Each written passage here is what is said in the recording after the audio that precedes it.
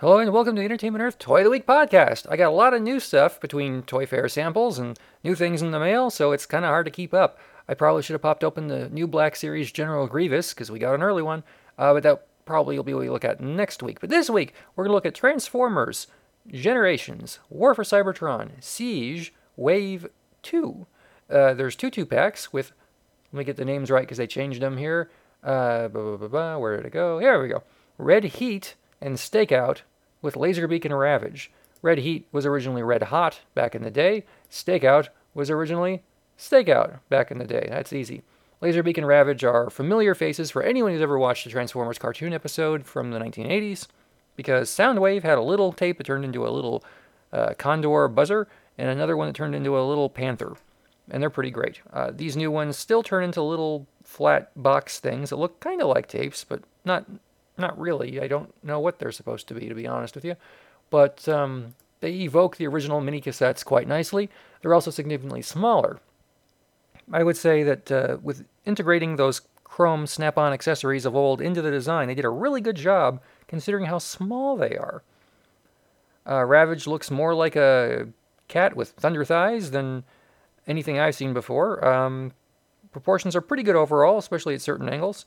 I like how he stands. I wish there was a tail, to be honest with you. And it wouldn't be too bad if they actually just scaled down the original G1 toy, because I still think that was the very best Ravage. But this is good too, especially for the price. And I really like Laserbeak, because Laserbeak is based on his more than meets the eye appearance.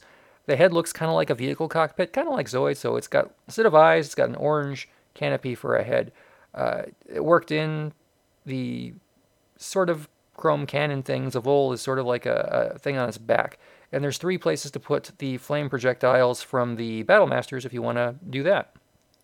It turns into another cassette form thing. It has articulated wings. I'd say it's probably about as good as the original.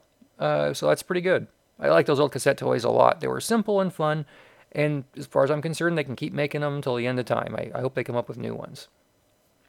The Autobots are also cool. Red Heat is a fire truck, and it transforms pretty easily. You can combine the two into a gun, too.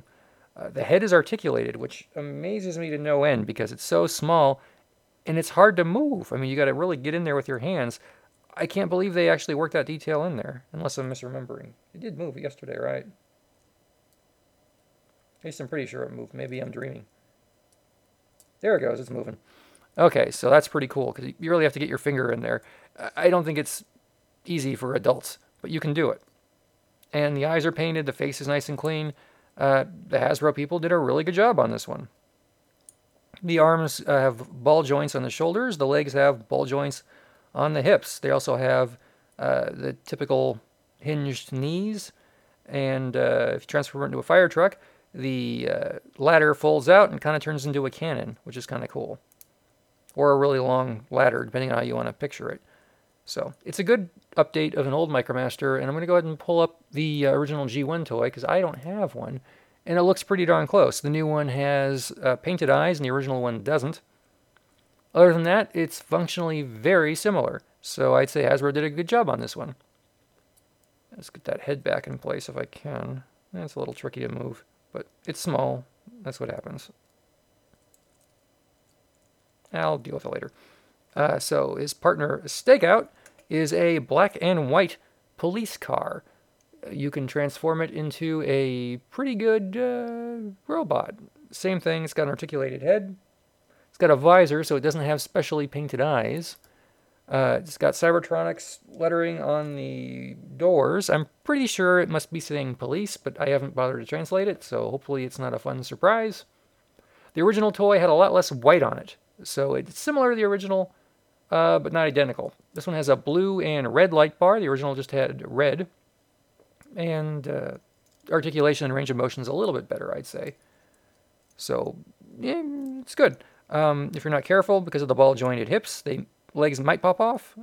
It's just the nature of the beast with something that small. Shoulders have ball joints. Arms are good. Yeah, I like it.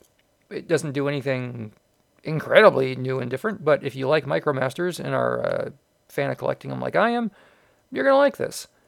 We didn't see a heck of a lot of other new Micromasters at Toy Fair that I remember. They're supposed to be doing more, I assume, but I don't think I saw anything with Wave 3 yet.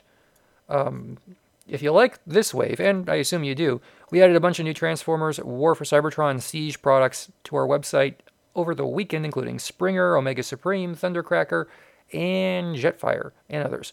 You are interested in these items. You might say, I don't know. You're interested. Go check them out. They're really cool.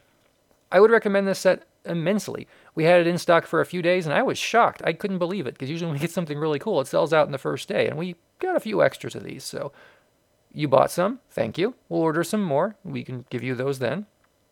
Don't be afraid to check our website for availability on Laserbeak and Ravage and Stakeout and Red Heat. Not Red Hot, Red Heat, because they have to change it because trademarks. So that's the Rescue Patrol and the Soundwave Spy Patrol, and they can be yours if you so choose to order them.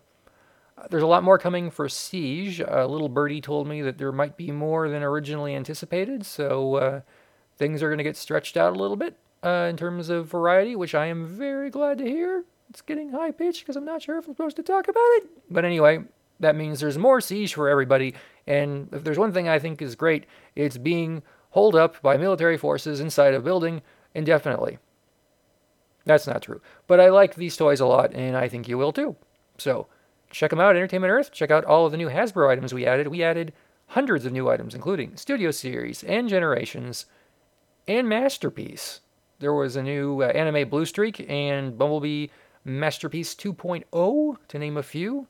And if you go to our website right now, you can see them. The pre-order dates are pretty good.